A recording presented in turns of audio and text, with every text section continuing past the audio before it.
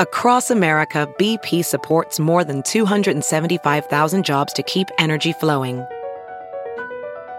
Jobs like updating turbines at one of our Indiana wind farms and producing more oil and gas with fewer operational emissions in the Gulf of Mexico. It's and, not or. See what doing both means for energy nationwide at bp.com/investing in America. And I'm never going to show. All right, that's enough. Hour number 2 of your Ben Joravsky Show for Tuesday, December 31st is just moments away. But before we get into hour number 2, we need to thank the following unions once again for sponsoring this program. First up, it's the International Association of Machinists and Aerospace Workers, Local 126 in District 8. The International Brotherhood of Electrical Workers, Local 9, sponsor this program, as well as the International Union of Operating Engineers, Local 150. A giant thank you to those unions for jumping on board and sponsoring our program. And of course, today's Ben Joravsky Show is brought to you by our dear friends at the Chicago Federation of Labor. Hour number 2, let's go.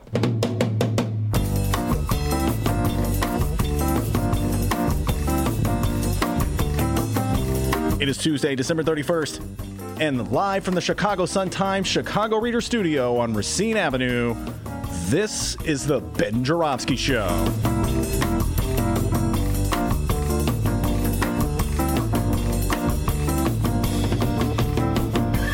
In this hour of the program, more marijuana talk. I'm going to get a contact high from all this talk. We're talking with Ben's good friend, Milo Samardzija. And now your host, Chicago Reader columnist, Ben Joravsky. Lisa Solomon has left the room. Lisa Solomon has left the building, but Milo Samardzija is in the building. And he's not only my dear friend, I've known him probably longer than any other person in the city of Chicago, other than my wife. I met Milo shortly after I met my wife, because he was the guy who lived downstairs from me when I moved to Chicago back in 1981. And I think the last time I smoked a joint was with Milo in 1981. On the front porch. On the front porch. And the great Roger was sitting, we'll talk about that, when the great Roger was sitting behind us. But Milo's also an outstanding writer. We tease him, or I tease him, about being an expert on marijuana. But I urge everybody to read Schoolboy, his novel. And he's Wasserman's Garden, another great novel that Milo wrote. So he's an outstanding writer. And he was my partner in crime for many years at the Third City, the funniest blog in the world. So in addition to being an expert on all things marijuana, he is a fine writer. Before we bring Milo on, D, you got an update for me? Absolutely, I do. We're doing our top 10 local stories of 2019, the top 10 Chicago and or Illinois stories. It's a little countdown we're doing. Yeah, countdown. No one does that, right, at the end of the year? No never, shows do that at all. Never heard of that before. No, we're so original. This is super original, guys. A wonderful concept. I tell you, especially on these slow news days. Yeah, wonderful concept. So, how did we come up with that? I don't know. But we've been doing our top 10. We have reached number 7. So to do a quick recap here, number 10 was the Fair Tax Initiative getting on the ballot in 2020. Number 9, that damn alligator in the Humboldt Park Lagoon. And number 8, Confederate Railroad Gate. And it's time for number 7. The top 10 Chicago and or Illinois stories countdown continues.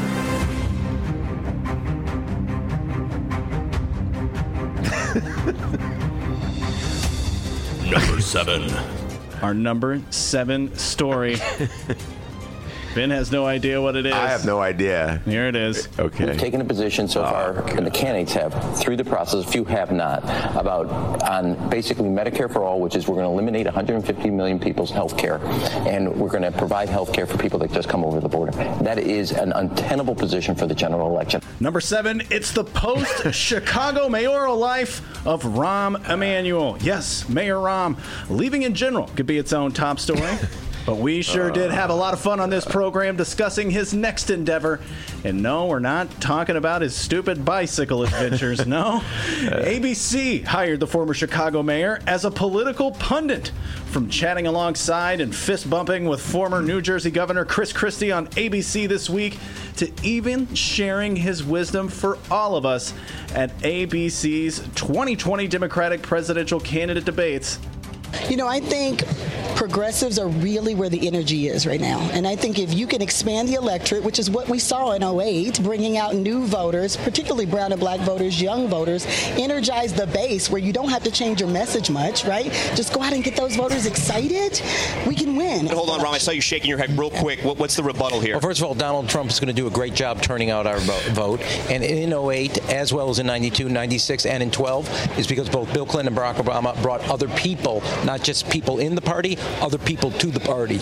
It's our seventh top Chicago and or Illinois story of 2019. It's Rahm the Pundit. Yeah, I remember this. Oh, my goodness. That was an excerpt of Rahm. And who was he debating? I can't remember who the woman was that he was debating. I agree with the woman 100%. And I completely disagree. Big shock there with Rahm Emanuel. There's connection to the larger discussion of marijuana that we're having today. Rahm Emanuel, the worldview of Rahm Emanuel, as it applies to Democratic politics, has been the prevailing view of the mainstream of the Democratic Party really since the 1972 George McGovern campaign. And that is, we are going to move to the right. That's the way to win an election in this country. You go to the right. And so that means Democrats consistently follow Republicans. As Republicans move further to the right, Democrats move further to the right. The center moves further to the right. And values that Democrats supposedly stand for get thrown out the window. So I see this all the time, Milo. I've seen this my entire adult life. I've seen Democrats walk away from issues that they should believe in. Health care for all, just a universal concept. Milo and I talk about this all the time because we'll talk about this later. He served in Vietnam, and as a result, he gets great health care through the VA. Yes. All right? Great health care for the VA. I've got no complaints about the VA. Yeah. So, Milo, please explain to me why in the world you have to put your life in limbo. You have to, be threatened with your existence to be wiped out before you get some kind of good health care. What a bargain they're striking with us. Well, we weren't fortunate enough to be born in Norway or Sweden or some other civilized country. We live in the United States. Yeah.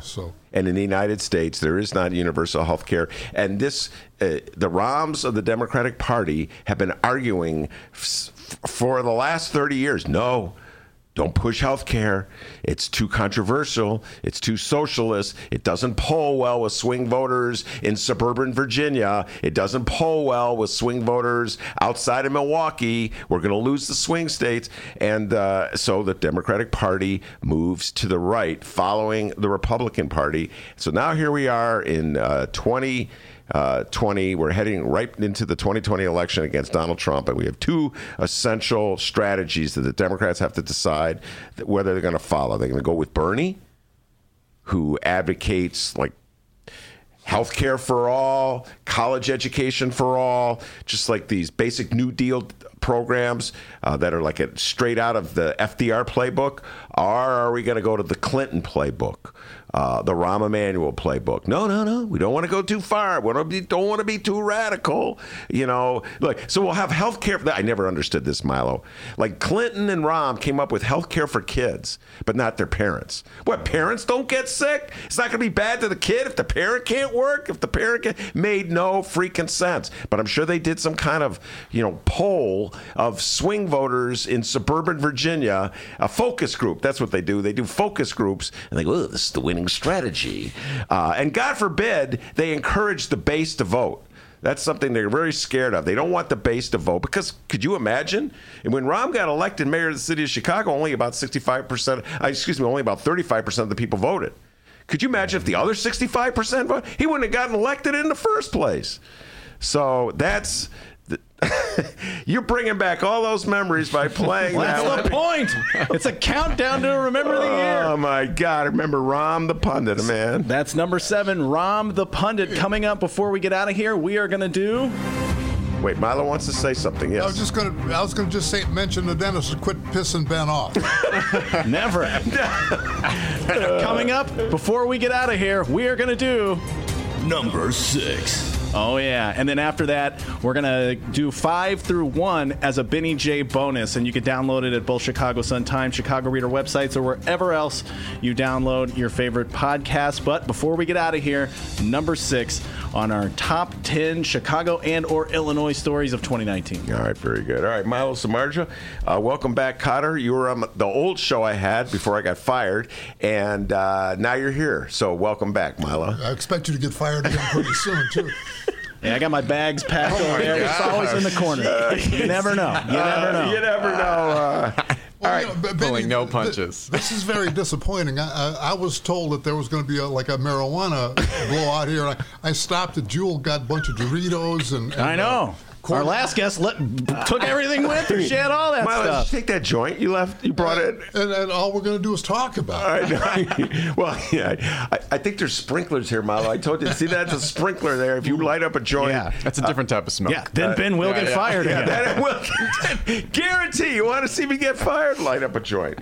All right, Milo Samardzija. You're a writer. As I said, Schoolboy, I urge everybody to check it out. You could still purchase it on Amazon and Wasserman Garden. Two completely different books. Before we talk about Reefer, let's just talk about how completely different these books are. Schoolboy is a coming-of-age story. And about a young gambler. Talk about this. Go ahead. Oh, it's just a coming-of-age story about a young gambler and how... And the twists and turns that life has in store for him. Yeah. Milo, in addition to being a consumer of marijuana over the years, is a hell of a gambler. Great poker player. I'm getting all his secrets out there in the open.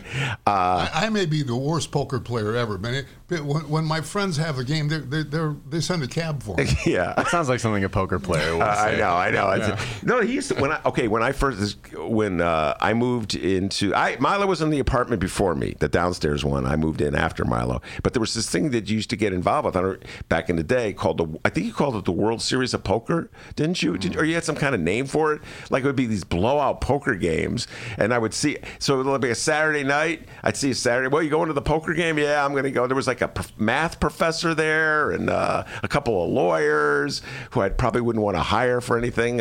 Benny, you don't want to play poker with lawyers because I remember sometimes sitting at a table with 3 or 4 lawyers, and every time there'd be a question about the game, everyone had to have their say. They had brought up precedent. They listed previous games that played in bathrooms in Milwaukee 40 years ago.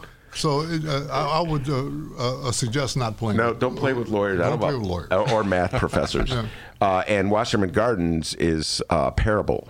It's an allegory about the Vietnam War. Mm-hmm.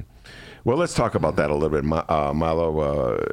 You're born and raised. No, you weren't born. You were raised in Gary, Indiana. I was raised in Gary, Indiana. I moved there from Milwaukee when I was about 5 years old. Okay.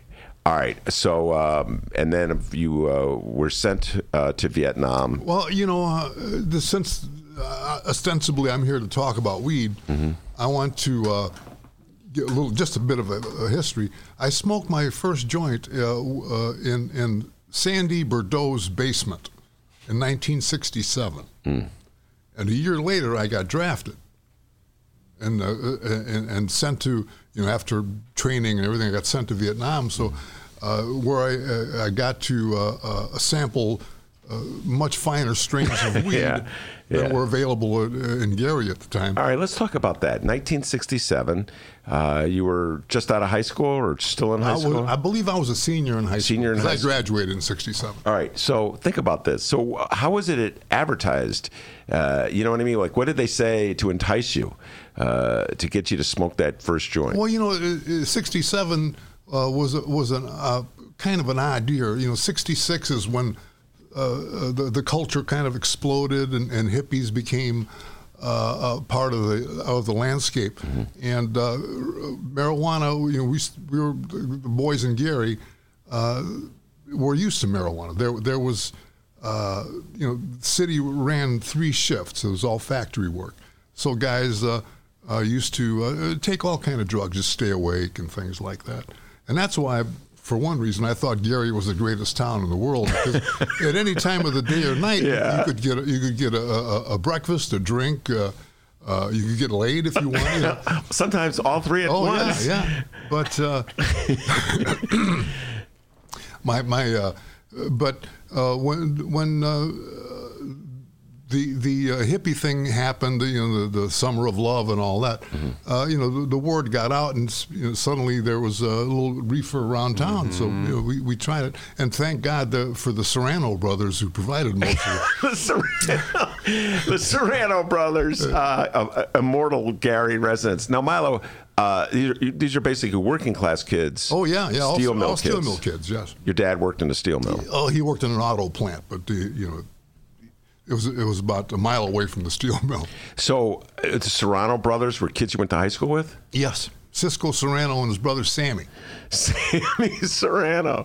And so what did they go, hey, Milo, I got a little something for you? I don't remember the exact circumstance, but I think my friend Sandy, who passed away a few years ago, he was good friends with the Serrano brothers, and they provided, hey, so you want to try this? And of course, I said yes. And do you remember it? Do you remember the experience? No, I remember just being in the basement and smoking and getting a little silly, and that's all I remember. It was so long ago. This would have been before the Nixon administration started cracking down on marijuana. Before the Nixon administration. Right, okay. So what would you say I don't mean to cut in on the interview. No, go ahead. But what would you say was the contrast between pre and post Nixon administration war on drugs? Like, what was the feeling? Did that change your interaction with weed at all, or? No, not at all. Okay. Because, like I say, when I smoked my first joint in '67, and then a year later I was drafted in the Army. Mm-hmm. So I spent 2 years in the military, and 14 months of that was overseas. And in Southeast Asia, getting hold of marijuana was not a problem. It was everywhere, and in most places. We used to go to in Vietnam. We'd get it from Buddhist monks. They'd have bushel baskets of it. You give them $5, and they grab a handful and just give it to you. And everybody was smoking pretty much over there. Well, I don't know if everybody was smoking, but as we all do, we surround ourselves with like-minded people. So my crowd was smoking, but there were some guys that were into alcohol, and there was heroin addicts and all sorts of fun things. And the obvious point, it helped get you through that experience. You needed some escape from the reality of it, and sometimes getting a hold of hard liquor was difficult. We always had access to warm beer, but marijuana was usually the drug of choice for most people. Milo, I don't think I've ever asked you this question. Maybe I have, but I don't remember the answer because I was high at the time. But sorry, I just love that joke so much. Literally, the last time I smoked was with Milo on his front porch. Roger, our Milo's dear friend from way back in, and Gary was sitting behind us. And that's the first time I heard the word fiduciary. It's one of my great moments in my life. We were talking about the Cubs. And Milo, lifelong Cub fan, but he announced at this moment that he was through with the Cubs. Milo, remember this? Because the new owners, it was the Tribune had just purchased them, and they fired Ernie Banks. Mm-hmm. Can you imagine that? Yeah, Ernie Banks. Kids don't know. He was Mr. Cub. You know Ernie Banks? Okay, come on. They've got a statue. Yeah, they've got a statue. Come on. Yeah. They fired him because what? They were too cheap to... They're just too cheap. Look, the Boston Red Sox used to pay Ted Williams a few grand to go down to spring training, walk around, talk to the young guys, shake a few hands, sign some autographs. Yeah. I don't get that about Chicago teams. I feel like they're so cheap. They wouldn't do that for Ernie Banks. Yeah, they cut Ernie Banks from the payroll. And so Milo announced that... It's still this memory. So Milo and I were sitting on the front porch. It's me, Milo, and Roger. And Milo and I are sitting at the front stoop. And Roger's behind us in the shadows. And I kind of forgot that he was even there. And this joint is going around. And Milo goes, "That's it. I'm through with the Cubs. They fired Mr. Cub. They fired Mr. Cub because they wouldn't pay him the money. And that was, you were using George Steinbrenner. George Steinbrenner with the Yankees. He still has Mickey Mantle coming around, Whitey Ford coming around. That's it. I'm through with the Cubs. They're too cheap to pay Mr. Cub. And from the back comes the voice of Roger. And he goes, well, I think they have a fiduciary responsibility. I'm like, Milo and I are like, fiduciary? I'm like, what does that mean? Benny, we should have beaten him up like that. we just let him get away with it. Well, we did. We let him get it anyway. That's the last time. That was it. I was off. When Roger knew a word I didn't know, I was embarrassed. So, Milo, what's your theory about why the resistance to marijuana all these years? Well, a lot of it is racial. In the Southwest, it was associated mainly with Mexican population, and in the American South, it was mainly associated with the black population, jazz musicians, other shady types. But I was going to give a little bit more background on my use. Go ahead. I came back from Vietnam. I was a pothead maybe through all of my 20s. I smoked basically every day. And but I got married late in life, 31, and then I had a couple of children, and I quit. I gave it up. And for maybe space of about 10, 15 years, I would smoke maybe one joint a year. Maybe with some friends having a few drinks or something. And then about 2 or 3 years ago, I was at the Veterans Hospital. I was complaining about lack of sleep and just some issues left over from my service in the Army. And veteran said, try one of these. I said, well, I know what that is. And he says, no, this stuff will help you sleep, because I was having trouble sleeping. And I said, where'd you get this? He said, well, I got a medical marijuana card. And I said, well, okay. Well, I took the gifted joint home, smoked most of it, slept like a baby. I was just so happy to be, to go to bed and not wake up until 8 hours later, 7 hours later. And so I decided to get a medical marijuana card, and I got it I think it was about 2 years ago. And now I've become a pothead. I mean, after like circle of life. Circle of life. Circle of life. 15, 20 years without smoking it, and now in my old age, I'm becoming a damn pothead. Yeah, and so what? You've discovered medicinal. Well, for me, I've got benefits? some aches and pains, and some trouble sleeping and things like that. Just some issues. Associated with age, probably as much as anything else. Yeah. But it helps. Now, Milo, did you realize the medicinal benefits of marijuana back in the 70s and the 80s when you were smoking it? Or just... No, the only benefit that I noticed was that it made me feel really good. Yeah. That was it. Yeah. But now when you go to the marijuana dispensaries, they've refined the stuff so much that they've got stuff to help you sleep, for your appetite, for stimulation, there's a dozen different categories they can provide some weed for. Yeah. We were talking about that earlier, that my wife and I went up to Washington State, visited a dispensary, and it was like you were at a walk-in pharmacy. Like they gave you all different types of options. It's an incredible world. Yeah. Milo and I, for years, ran the Third City blog, and on a regular basis, pretty much every day, we would get on the phone together and we would come up with an advertisement of the day. And this is kind of the twisted mind of Milo. One of the ads was for Nickel Bag Bernie. It was Milo's creation. I got to give the man credit. He came up with Nickel Bag Bernie, the dealer, and the ad would be, Nickel Bag would be at some parking lot, and we would come up with the Dunkin' Donuts on Ashland or whatever, and we would just make up the little sites. And we had a partner for a while who was worried. Remember? No one's gonna sue us. We make up some He's now appearing at a Dunkin' Donuts on Western. And the guy would go, maybe So I think the line was Nickelback Bernie now working out of the parking lot at the Dunkin' Donuts on Western. Yeah. And so our partner was afraid. Yeah, was afraid that Dunkin' Donuts was going to sue us. Yeah. So I thought that it'd be great to get sued by anybody. But on the other hand, they may build up business. Anyway, Nickelback Bernie, and that conjures up. We're going to get into this. You got an essay I'd really want people to hear you read. But before we do that, the notion of a weed dealer. You've probably been dealing with weed dealers. Well, you're most, like you said, going back to the 60s in Gary, throughout the 70s in the city of Chicago. Talk a little bit about weed dealers as just a type, Milo, as opposed to now dispensaries. You've purchased from both. Can I read a couple paragraphs? Yes. This is a blog I wrote for the Third City about 8 years ago, I think, or so. But here's just a few paragraphs I'm going to read.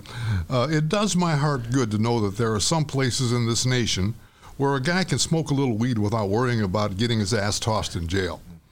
But there's one thing that bothers me about buying marijuana legally. It's the mechanics of actually purchasing it. According to some reports I've read, there are not enough marijuana outlets in Colorado. In Denver, people have to wait in lines, sometimes for more than an hour, just to get their hands on some reefer. I don't like the idea of standing in line for an hour waiting to buy some weed from a clerk working in a store that probably has a name like Mr. Giggles. I'd rather get my marijuana the old-fashioned way from my neighborhood dealer. In the late 70s and early 80s, my connection was a guy named Gary who lived on Sheffield near Wrigley Field. Whenever I'd get down to seeds and stems, I'd stop by Gary's place. Hanging out at Gary's was a pleasant way to waste a couple of hours. There was always good music on the stereo, stimulating conversation, plenty of herb to sample. He enjoyed having people over, was a good host, generous with food and drink. I also met quite a few interesting people and made some lasting friendships while sharing joints in Gary's living room. When I left Gary's place, I usually had a smile on my face. And that, my friends, is the way a civilized person, a real gent, buys his weed. When I was a pothead, I did things the right way. I shopped locally, patronized a small business, and kept my money in the neighborhood. Yes, very true. I think about that. Shop locally, keeping the money in the neighborhood, taking care of Gary. I think I knew Gary. I'm sure you met him a few times. I think I met him at your house. Every once in a while, he'd make a delivery. Do you think something's lost? Not really. I mean, the odds are that when the sale of marijuana is institutionalized, the product will be better.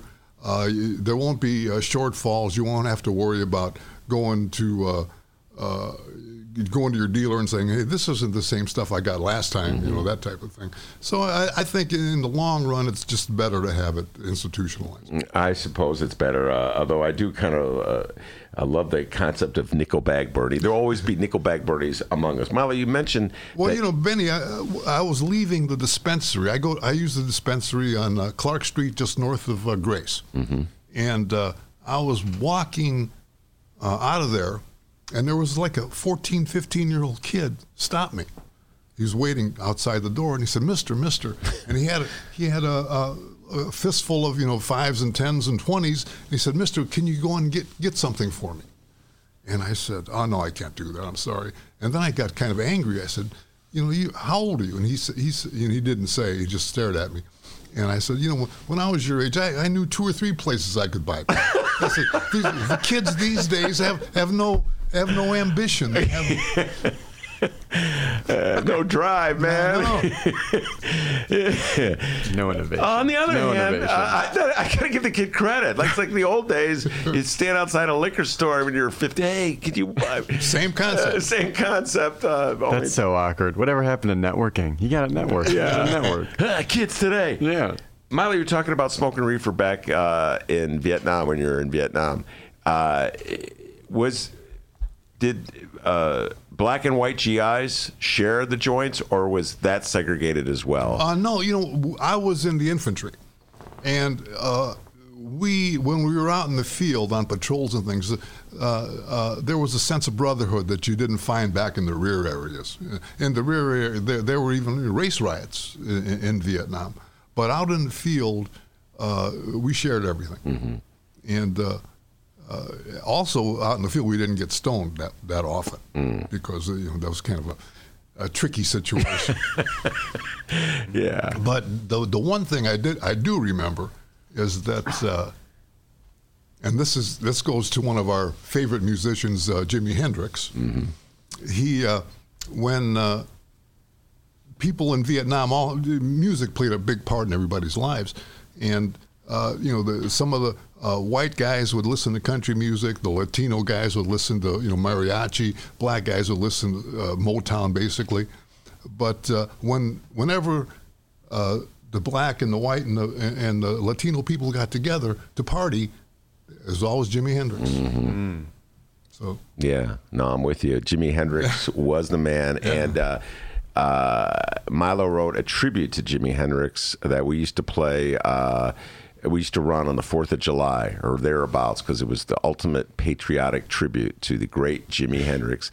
I believe is James Marshall Hendrix. James Marshall Hendrix, formerly of the 101st Airborne. Yes, but they asked him to leave. Did you know that, Mike? Well, some people just aren't ready for the military. Yeah, is that dishonorable discharge? No, I don't think. I've never heard of this before. They just asked him to leave. No, there are several types of discharges in the military. Yeah, there's honorable, dishonorable, general. And Jimmy got, I believe he got a general discharge. I'm not sure about it, but I believe because a dishonorable, you have to do something, some serious misconduct. Yeah. Jimmy just wasn't a good soldier. And I have a good friend in California. His son all his life wanted to be a soldier, and he joined the military. His father went down with him to see him off and everything. The kid was back in 2 weeks. And the Army kicked him out. He just wasn't fit, wasn't the right type of person to be in the military. Yeah. And I think that's the same with Jimi Hendrix. I think I read somewhere, Milo, that his superior, one of the superiors, said all he wants to do is play the guitar. Which no shit. Yeah. Milo, what did they call? You mentioned that people on the front lines and the people in the rear. What they call? REMS. REMS. Yeah. What that stand for? Rear echelon motherfucker. Yeah, I always like it. You could swear on a podcast, Milo. All right, we're going to take a break. When we come back, we're going to close down the show with a trivia contest. We're going to pit Joshua. We're going to have a millennial versus a baby boomer. Milo versus Joshua. And I'm going to drag Dennis into this as well. This is something that I saw in the New York Times. I said, this is perfect for my show, Milo. It ran on Sunday. And what the rally playlists say about the candidates. So there's all these Democratic candidates running for president of the United States. And before they go on stage at a campaign event, music comes over the loudspeakers. So you got Joseph Biden, Joey B., Elizabeth Warren, Pete Buttigieg, Dennis's favorite candidate, and I was getting ready to say that's your favorite candidate. He's not very popular in this show, Milo. Cory Booker, Bernie Sanders, Julian Castro. Benny, I still miss Comrade Hall. Yeah, Gary Boy. Gus Hall. Gus Hall. Anyway, I think he was running as a communist in 1972. Anyway, so he didn't do too well. The only one I could tell you that I did really well with, big surprise here, was Joe Biden's playlist, which is all baby boomer music. But the other ones kind of left me lost. So we're going to close down with a trivia contest, and the winner will get a blue Mustang. We're going to have the blue Mustang delivered to his house. We'll be right back after this. We're not giving anything away. The Ben Joravsky Show is supported by Northwestern University's part-time master's program in literature and liberal studies. Students learn from dynamic and diverse faculty as they build advanced skills for critical analysis, writing, and research. Evening classes are held on Northwestern's Evanston and Chicago campuses. The spring quarter application deadline is January 15th. Learn more at sps.northwestern.edu/masters.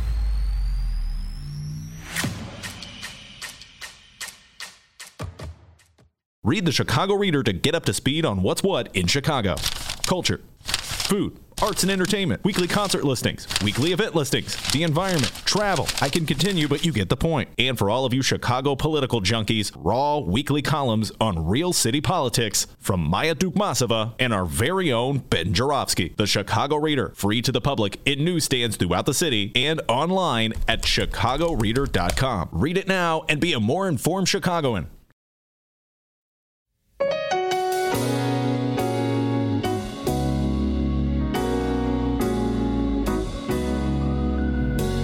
Welcome back to the Ben Jarofsky Show. Mr. Jarofsky Show. Mr. Jarofsky Show. Mr. Jarofsky. For the final time this year, I've been getting high with Milo. Guilty. You know, this show is going to ruin my reputation. You know that. Mine too.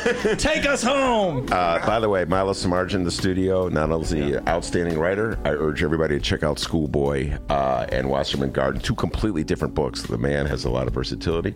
Not only is he an excellent blogger, very funny, has always something witty and funny to say. Not only does he know a lot about reefer, but as you could tell, the man plays a mean piano. That's Milo on the keyboard there, ladies and gentlemen. Oh, wow. Good God, is he good? You didn't say anything about my tap dance. Oh, yeah, he's a great tap dancer, too. Oh, we didn't tell you about our special bonus interview, tap dance bonus. Yeah, tap dancing with Milo. Anyway, before we close down the show with the great trivia contest, D, you got an update? One last update Absolutely, of 2019. I do. Absolutely. We're doing our top 10 Chicago and or Illinois stories of 2019. We're going to do our number 6 story here in moments. But I want to remind everybody that 5 through number 1, it's going to be available as a Benny J bonus interview. We'll try and post it tonight, about 7 or 8 o'clock tonight, for everybody to listen to.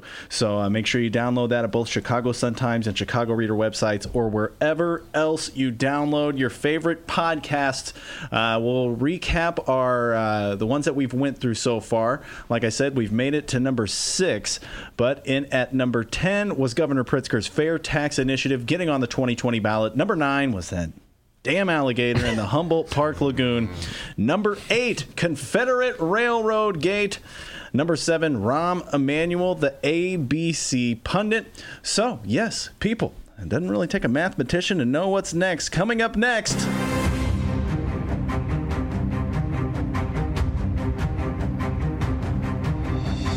Number 6. That's right. It's so hard to be here in silence with that music. It's number 6.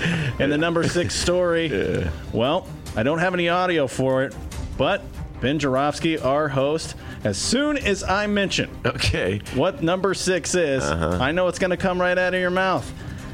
Oh, D, man, don't get me started. Yeah. Because number 6 is the Lincoln Yards development deal. Woo.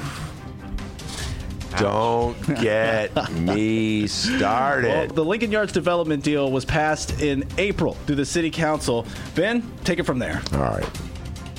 I'm going to focus. Okay, Milo, I'm just going to focus. I talked about earlier how we just passed a budget on a federal level, $768 billion for defense. Basically, a blank check was given to Donald John Trump to spend any way he wants with your federal tax dollars. At the same time, some of the biggest corporations, some of the wealthiest corporations were given a tax break by Donald John Trump and the Republicans in the Senate, which reduced their tax liability, in some cases to zero. So people are paying the taxes that are going to a blank check for the military.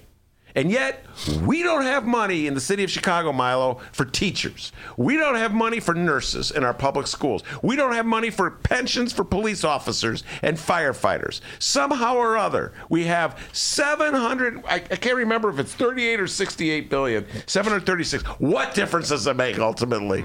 You know? It's a few billion. It's a few billion here and there for 1 year, Milo. That's it. 1 year of defense spending. So, on a local level, take that to the local level, we had $1.3 billion to underwrite the cost of an upscale development in an already gentrifying area where even I, Milo, could make a good living developing property. Even you, Milo, you, me, and Roger, smoking reefer on the front porch, could make money at Lincoln Yards, okay?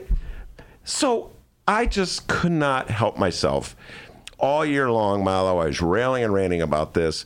how a city that calls itself a civilized city could claim we don't have enough money to pay pensions for our retired firefighters who put their life on the line every freaking time they run into a burning building, to our retired police officers who put their lives on the line patrolling the streets of Chicago, to retired teachers who teach us stuff, nurses, etc. We don't have enough money for pensions, Milo, but we got $1.3 billion just to give to some rich developer to develop land that you and I could develop, Milo, and make money while high.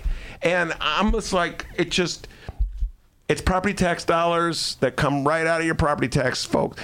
Milo, maybe I should go back to smoking marijuana because the world makes no freaking sense. And the older I get, the less sense it makes. We claim we're broke when it comes to teachers and nurses and schools, but we have $736 billion for the military. I don't even know what they're spending the money on, Milo. I don't think they do. And $1.3 billion for Lincoln Yards. So I kind of tied Lincoln Yards to the military expenditure. So there's probably a lot of people in the military that would agree with that there's excessive spending. Listen, man. One of the things I saw Trump say, he gave a raise to soldiers. Well, he's just paying them back for the money he stole from them when they were from that veterans thing. So, it's just breaking you. Mm-hmm. That is correct. That's when Donald John Trump, in his infinite wisdom, said, "Hey, I know what to do. I'm going to raise money and use it to help vets." And it's a charity. People donated their money, and he ended up using it for political reasons. He bought a portrait of himself. He got caught. Now in New York, he's not allowed to. This is your president, ladies and gentlemen. This is the man you elected president. They said, you can't run a charity anymore, but it's okay. You can't run a charity, but you can run the United States of America. Wait, weren't we talking about Lincoln Yards? Oh, I'm sorry. It all comes together, man. I'm telling you, once he gets going, who knows where the hell it ends up. With a 30, one of the worst deals. That is a terrible deal. Then he's got a plan. There's a plan. It all comes together. With a 31-14 vote, the Chicago City Council approved the tax increment financing, a.k.a. TIF. Ben, please, just let me finish this. TIF plan that allows Sterling-based $6 billion mixed-use development to move forward, but not before requiring the developer to make additional concessions. Lincoln Yards stands to gain $900 million from its TIF subsidy, according to the Chicago Sun-Times. It's our sixth top story of 2019, the Lincoln Yards development deal. So we have 5 more top stories to go, but we're going to continue our conversation and have a little quiz here with Milo and Joshua. So we're going to have our top 5 available for download. Go subscribe to the Ben Joravsky Show. Go find it. Go hit play. Listen to it. 5 through 1, the top Illinois stories of 2019. Go download it.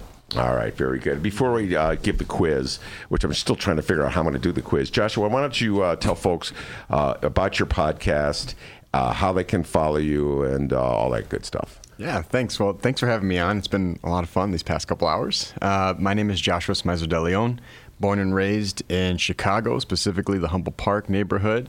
Seen a lot of changes in that neighborhood. Seen a lot of changes on La Isla, on the island in Puerto Rico. So this past August, I decided to launch a new project. It's in collaboration with the Puerto Rican Cultural Center on a strip of land in Humboldt Park. It's in between both giant steel Puerto Rican flags. It's called Paseo Boricua. It's Division Street Western area. Got a studio in there. We call it the Paseo Podcast. And the ultimate mission is just to highlight stories by, from, and about the Puerto Rican community. So that might be people here in the diaspora. That might be people on the island. It might be something that's a bit lighter, like talking about Puerto Rican cuisine or Puerto Rican comic book characters and representation, or we might talk about divestment. Our last episode, we just had the Harvard and Yale students on to talk about that big football game protest they have. In Chicago, we fluctuate between the 3rd and 4th largest Puerto Rican population in the country, in the United States. In fact, the number of Puerto Ricans in the United States outnumbers that we double the size of the number of Puerto Ricans on the island. So how is what's happening in Chicago, especially in Paseo Boricua, an ever gentrifying neighborhood, how is what we have done since the 70s, how can that serve as a model for other cultural communities? So from my perspective, you got about 23% of people that are on that are listening to podcasts. That's the same amount of people that are on Twitter. So let's get some more representation out there. Let's highlight different things that are specific to certain cultures. Let's create those niche audiences and promote the good things that are happening in our backyards. And did you say it's a weekly podcast? It's a weekly podcast. I don't know how I'm surviving at this point. I work at DePaul University. I teach there. I'm actually finishing up my master's. I'll be done this June, and I'm doing this weekly thing. It's a labor of love, but it's very life-giving.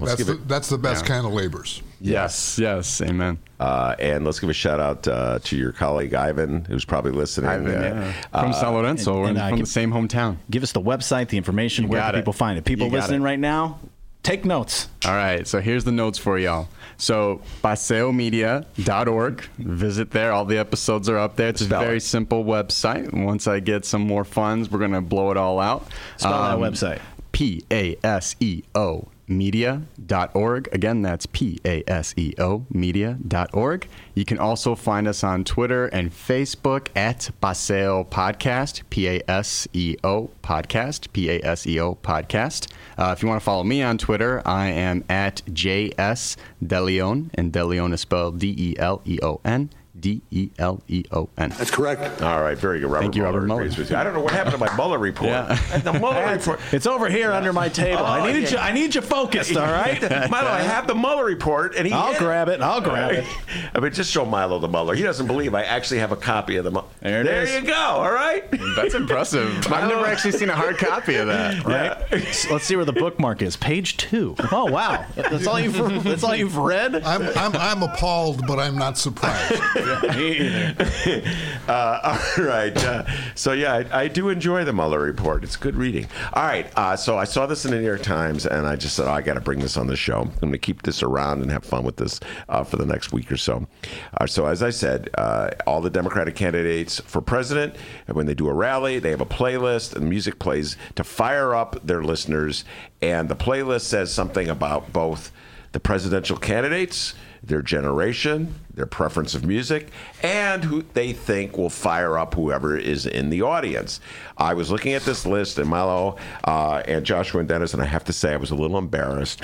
I knew almost none of the songs of anyone under the age of 70.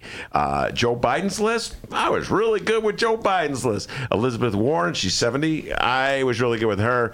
Not so good with Dennis's favorite candidate, Mayor Pete. Love him. Milo, Pete Buttigieg is not a very big fan. He's too like he should be running in the Republican primary, Milo. Anyway, Pete Buttigieg. I just teased Dennis. He's not really a Pete Buttigieg fan. And I didn't, And I'm not a doctor. No one calls me White Lightning. Now, Bernie Sanders' list. Let's start with Bernie Sanders' list, okay? No, let's start with Joey Biden's list. All right, so here's how we're going to do this. Joshua, I'm going to give you a song. Oh, my gosh, I'm going to suck at this game. I don't think so. I think you're a lot more knowledgeable than you think. Okay. And then tell me if you know the name of the song, and then if you don't, I will turn to Milo because he's our baby boomer and he should know the name of the song. So here we go. First song, The Wait by Aretha Franklin. The Wait. Do I have to sing it or do I have to know it? You actually know it? No, I don't. Well, probably if I heard it played, I'd probably. Yeah, what's the game here? Did you say if you know the song? Okay, for instance, I'll give you an example of a song he knows. I'm bad with names and artists. High Hopes, Panic at the Disco. Do you know that song? That I do know. All right, now we get it. So you can easily lie and say, yes, I've heard of that. Yeah, but I know Aretha Franklin. Does that get 50 Yes, points? that gets you 10 points. All right, Milo, educate this youngster about The Wait. I believe that was originally recorded by the band. That is correct. Okay. And written by Robbie Robertson. That is correct. And the opening line is, I went down to Nazareth. I pulled into Nazareth. Nazareth. I was feeling about a half past 10. Yes. I know that song. Yeah, that's a great song. Yeah. Looking for a place. All pre-show ideas by me before we start. It's like looking for a place to hang my head. Yeah, okay. Okay, you do know that song. Just need a little help. Now, here's the interesting thing. Joe Biden loves that song so much that he has 2 versions of the song. All right. or else he forgot that he had one version already.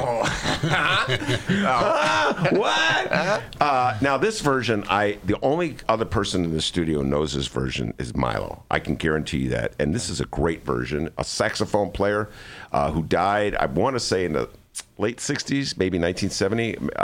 He died he's been dead a while. King Curtis did The Wait. You know that version, Milo? I don't know the version, but I know who King Curtis is. Tell folks who King Curtis is. Well, he was an East Coast musician and one of the first people that ever hired Jimi Hendrix, I think.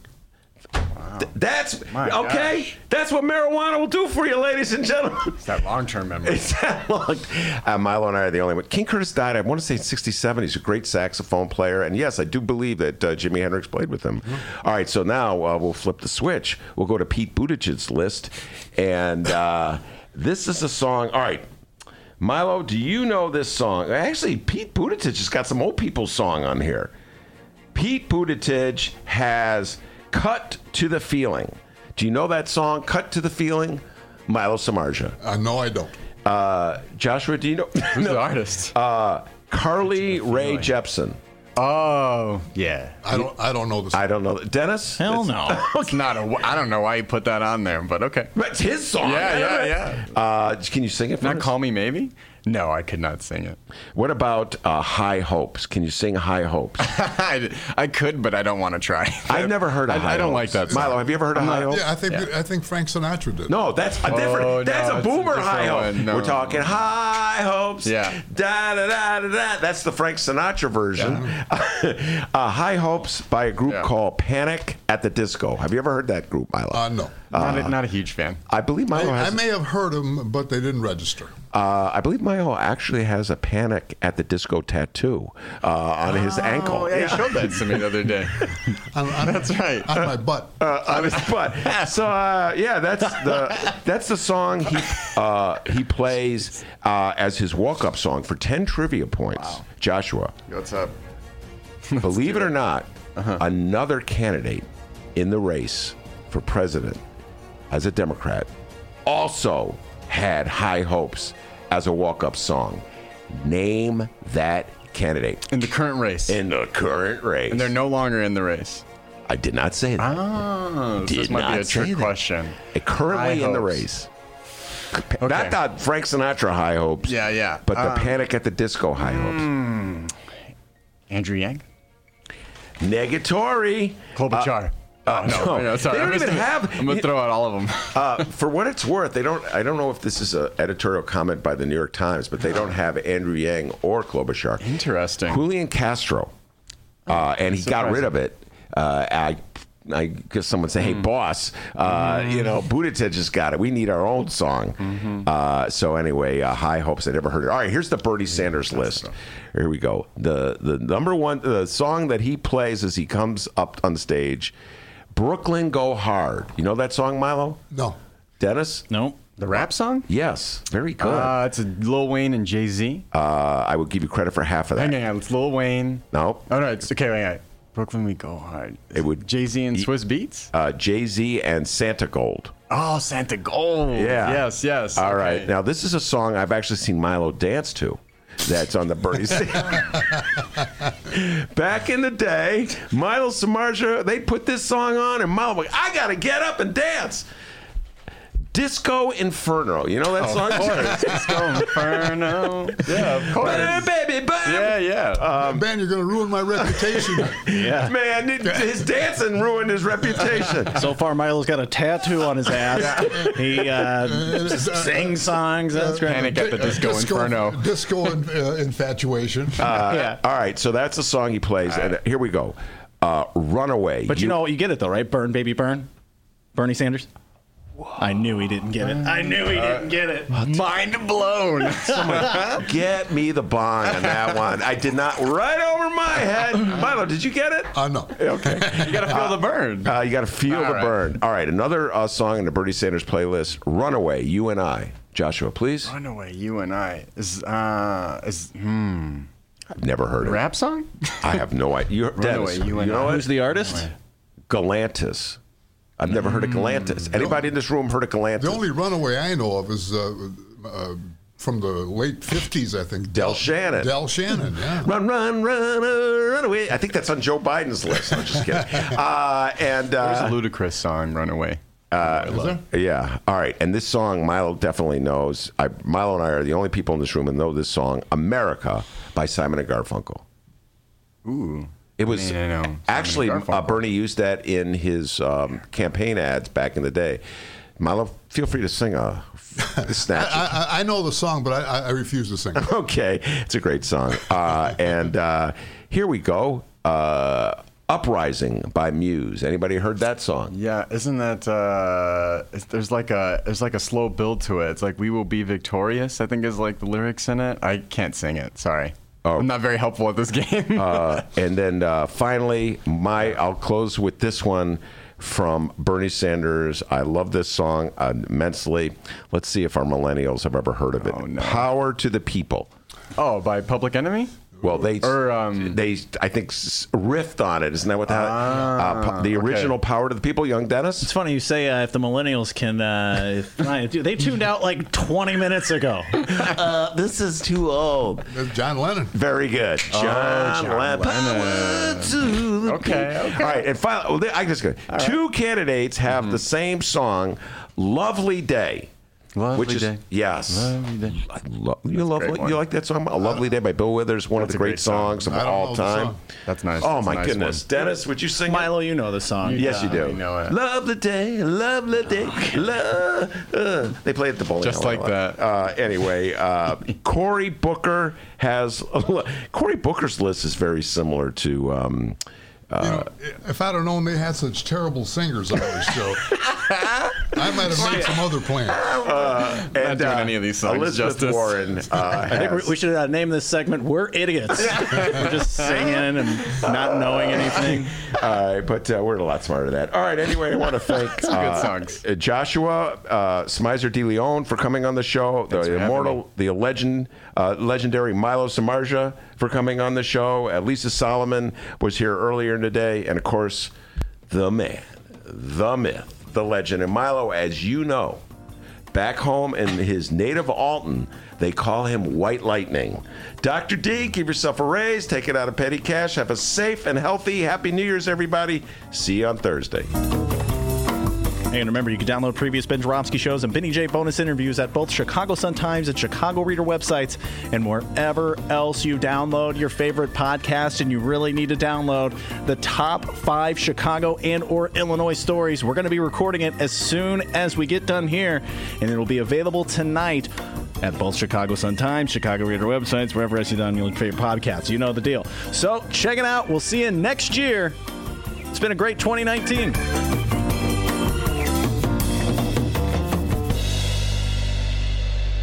That's correct.